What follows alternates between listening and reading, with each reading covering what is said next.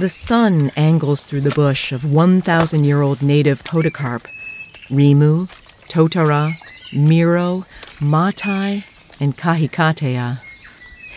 The understory is thick with tree ferns, and many of these coniferous trees are wrapped in a layer of moss, giving this forest a primeval feeling. The mud is thick, but I'm an expert now, and on a sunny day, the fact that my feet are wet makes no difference at all. These are old trees, at one time part of the supercontinent of Gondwana, before New Zealand broke away into remote island masses. This forest I'm walking in is called Poriora, a massive park that was nearly clear-cut before tree sitters protested in the 70s, saving it for the enjoyment of future outdoor enthusiasts, including me. The main trail is popular with mountain bikers and is so wide and well-maintained, I become the most blissful hiker yet in 40 days of my through hike. And yet, here I am back on a wet, muddy slog, taking a slight detour just so I can check out the famous Bog Inn. And what a dump it is! It smells like pee, and flies are buzzing everywhere. The table is a trail of mouse droppings. A telltale bit of tarp signals the hut is likely not rainproof. Why would anyone stay here? Maybe a better question would be, why would any hiker go off trail, and such a lovely trail, just to come and take a peek at this place? Well, maybe that through hiker is getting used to hard tramping and was beginning to miss the mud.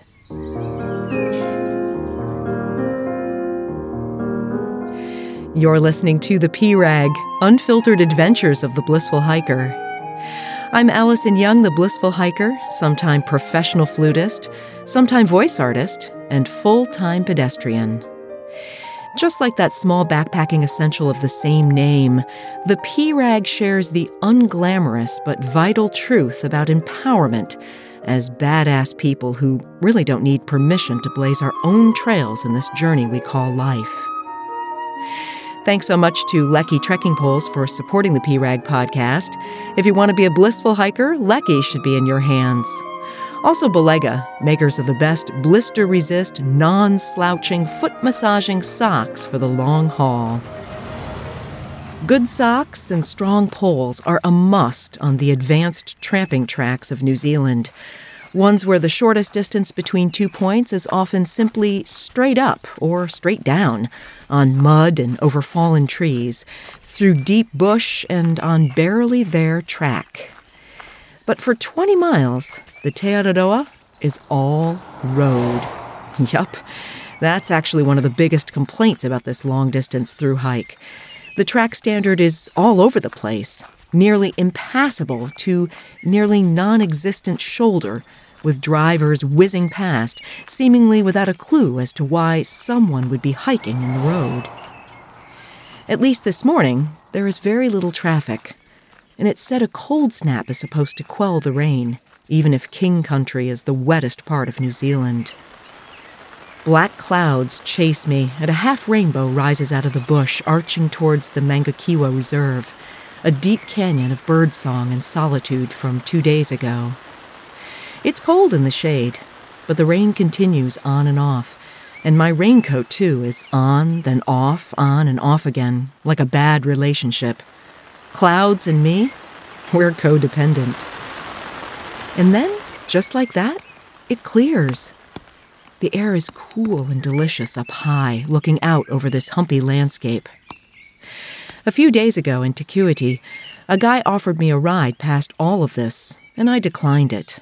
Even Marianne from last night told me that she saw me walking on the road, and she's usually the one to pick up hikers. This time, though, she admitted she thought, "Walk on, little hiker," and was surprised when her husband Alan had me in his car heading up the hill to their house. But I didn't let her drive me past this road walk. I mean, there's something satisfying in walking every single step. Admittedly, I sometimes feel like hell, especially when my feet are wet all day and the air is cold.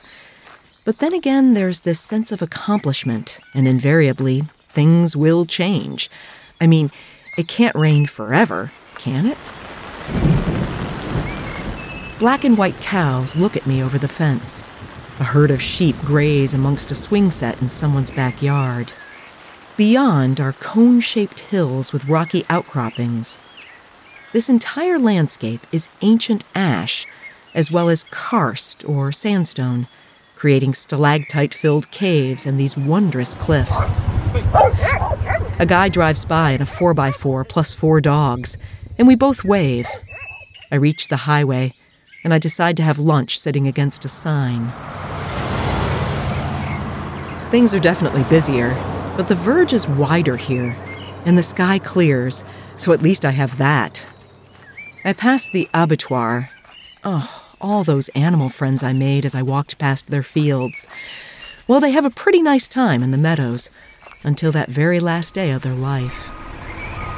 I come to a section of road under maintenance, and everyone says hi and urges me along. One follows me and pulls his truck to the side of the road. He doesn't offer a ride, but he asks if I might like a piece of chocolate cake and a banana. Why, yes! That'll get you to the end, he says, before hopping back in his truck and driving off. It's almost festive as I scarf down the sugary richness and plod along, only about 3 miles or so to go before my turnoff for the Poriota forest. Just then, a car stops on the opposite side of the road, and Chloe jumps out. She skipped all of this walk, even the reserve, and urges me to get in. Well, I've come this far, so I decide to meet her ahead. And as if Maui, the trickster of Maori lore, was intervening in my refusal to accept a kindness, the heavens immediately open up, and it begins pouring again. Was that really necessary? Damp and grouchy, I reach Paherakeke, Chloe looking annoyed it took me so long to get there. And just as I get my body up on the covered porch, it begins raining even harder. The woman at the front desk invites us in to dry out and offers us hot tea and a place to wait out the rain. A sign tells us that the timber trail is 84 kilometers long, but it's only a few more kilometers to Naharunga campsite, right at its edge. The rain stops long enough to allow us to set up our tents just as a car arrives, delivering the Polish couple, Maciek and Renata, along with Vera, the single Dutch tramper. They bring a lot of sunshine with them, and a bit of attitude. We crowd around a picnic table, each with our individual cook stoves and camp food. Maciek is limping. He says he probably pushed too hard, and they decide they'll need to take some time off, maybe even skipping the forest ahead. Vera tells us that the trail notes frightened her from risking the reserve all alone, and she skipped it too. Chloe says she lost heart and skipped the reserve after a mouse chewed a hole in her tent and stole all her food, forcing her to return to town. I commiserate with all of them, especially Chloe, telling her it's a badge of honor to have repaired gear, a reminder of what she's accomplished. But then when I complain that the Te Araroa Association is being irresponsible and not maintaining the track, at least to a minimal standard, Chloe cuts me off, chastising me and saying I should assume the risk and I have a choice whether to walk it or not. Okay, she has a point, though a little bit of maintenance would make things more enjoyable and less dangerous, and I think people probably wouldn't skip it. I can't help feeling it's not just about my complaint that the trail isn't maintained. She's criticizing because I walked all of it, calling me a purist, a kind of label not meant as a compliment. The rain starts up again in earnest, and we all dive back into our tents. It's only 7:30, and it's been a long day, and maybe this subject of what to hike and what to skip and what it all means can wait until another day. Besides, tomorrow, I'll be walking into one of the most beautiful forests in all of New Zealand. You're listening to The P-Rag, Unfiltered Adventures of the Blissful Hiker. I share these stories about walking long-distance trails as a solo middle-aged female hiker in hopes of empowering you to grab your life and hike your own hike, too. If you're enjoying the storytelling, Consider subscribing to the P-Rag wherever you get your podcasts. And if you listen on Apple, take the time to leave a review. It really helps others like you find the podcast. It's cold this morning, and my fingers hurt as I roll up a damp alley coop and stuff it away. I still feel kind of irritated by the conversation last night, wishing my fellow thru-hikers could celebrate my having walked 35 miles, even if they decided to skip it. Late last night, people showed up in trucks with their lights blasting on my tent. I yelled at them to turn them off, and Chloe chastises me yet again this morning for waking her up. This is going to be a long walk if we end up camping together again. It's clear today, and the sunshine lifts my spirits. Rare kakas fly through the campsite, making a ratcheting sound. The coming days are on a shared bike track and will likely be really well maintained and enjoyable. I'm happy I made it here, surviving the reserve and river walk with no injuries. A deep red Maori statue welcomes me to the path, his eyes made of iridescent paua, his tamoka or face tattoos a swirl of black. Without having to look at my feet every second, I can take in this gorgeous forest, one preserved because of tree huggers, or more accurately, tree sitters, who protested unsustainable logging in the late 1970s. I'm out so early, the sun is angling in sideways in frosty beams. No bicycles were available to rent, but I'm loving the freedom of walking, even if it's going to take me 3 days to get through this forest. Signage tells me more about this place, that the forest began its life 26,000 years ago when one of the world's biggest volcanoes blew up. It tells me that cruising rangers were the first to venture into the bush to determine the amount of timber within a designated space. They'd live in the virgin forest for 10 days, then take 4 days off. One picture shows a man in boots, wool socks up to his knees, shorts, and a swanee, a heavy-duty weatherproof woolen shirt. And it says he's lucky to have found a dry place to camp for the night. Don't I know all about that? This region gets 2 meters of rain per year, and it kind of felt like those meters happened just this past week. The Toi Toi track leads to the summit of Mount Poreora, a sign warning this is tramping standard, suitable shoes required. 2 bicyclists park their bikes and catch up to me, moaning about the mud. Gentlemen, this is strictly for amateurs. The Trig is a large pyramidal black and white geographic reference beacon that marks the high point of 1,200 meters. The view is open to waves of bush-covered hills, the snow-capped giant of flat-topped Ruapehu, an active volcano in Tongariro National Park, rests just below the light clouds. I'll walk all of that bush, getting there in about a week. Chloe and Vera catch up to me, and we snap pictures of each other grinning as we hang off the edge of the Trig. The bikers head back down the same way, but we take a shortcut. Doc posting a sign to tell us, this track no longer maintained. Well, that's an honest statement. It's straight down, washed-out stairs and huge drops best maneuvered from a sitting position. Back on the trail, I move fast, bikes easily passing me on the wide path.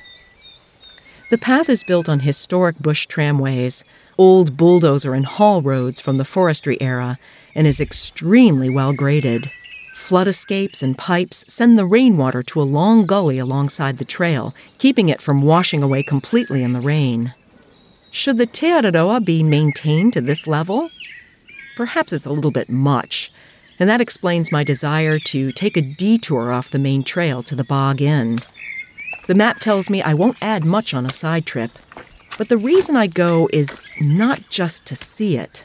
I guess in all my complaining about track standard, I started missing the challenge.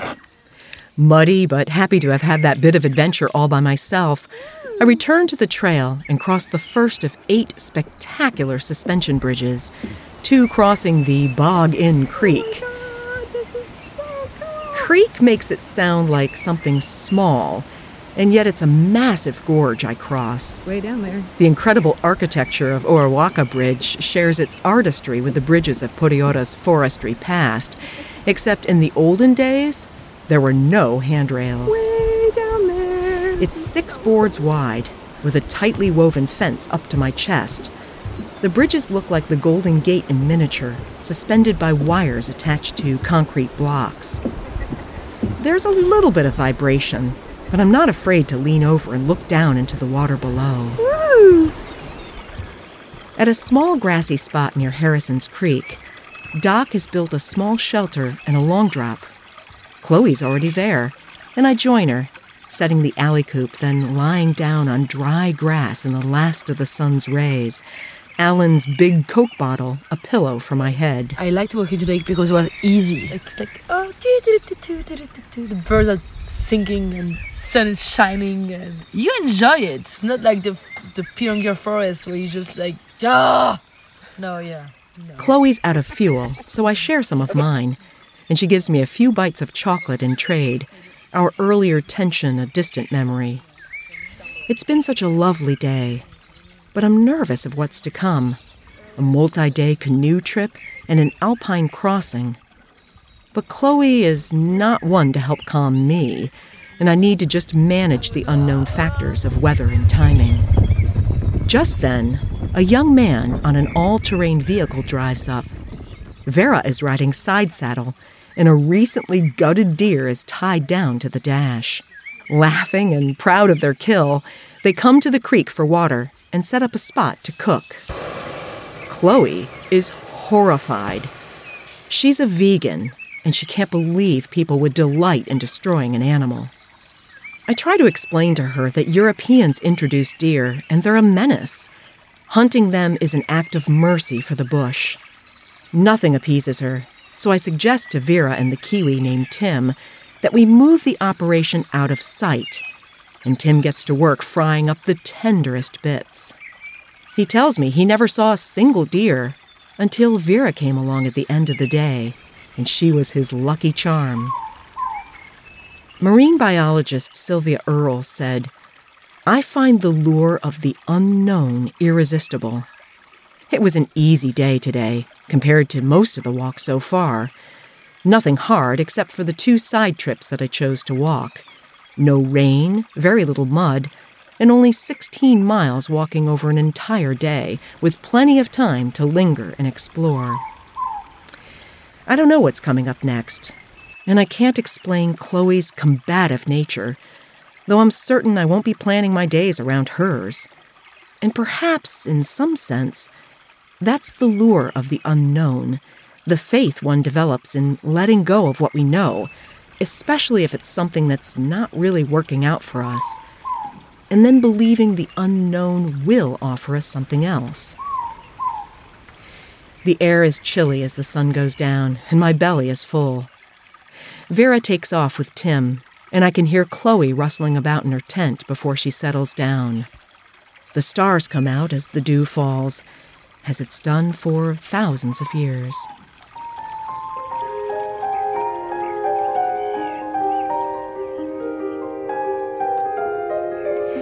Thanks to Lecky Trekking Poles and Belega Socks for supporting the P-Rag.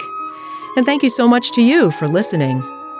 You can subscribe wherever you get your podcasts and take a moment to leave a review. I'm really trying to get the P-Rag podcast noticed by others, and your reviews help me get there. Show notes and pictures from the Te Araroa are at my website, thepirag.com. You can also contact me from the site and read reviews of the gear that I use, including Kula Cloth, a technical P-Rag, and Backcountry Foodie, a partner in backpacker meal planning. Check it all out at thepirag.com. Next week, I complete the timber trail, walking through magical goblin forests, over the longest suspension bridge, and on a remarkable spiral, an engineering miracle. Until then, my friends, kia kaha and happy trails.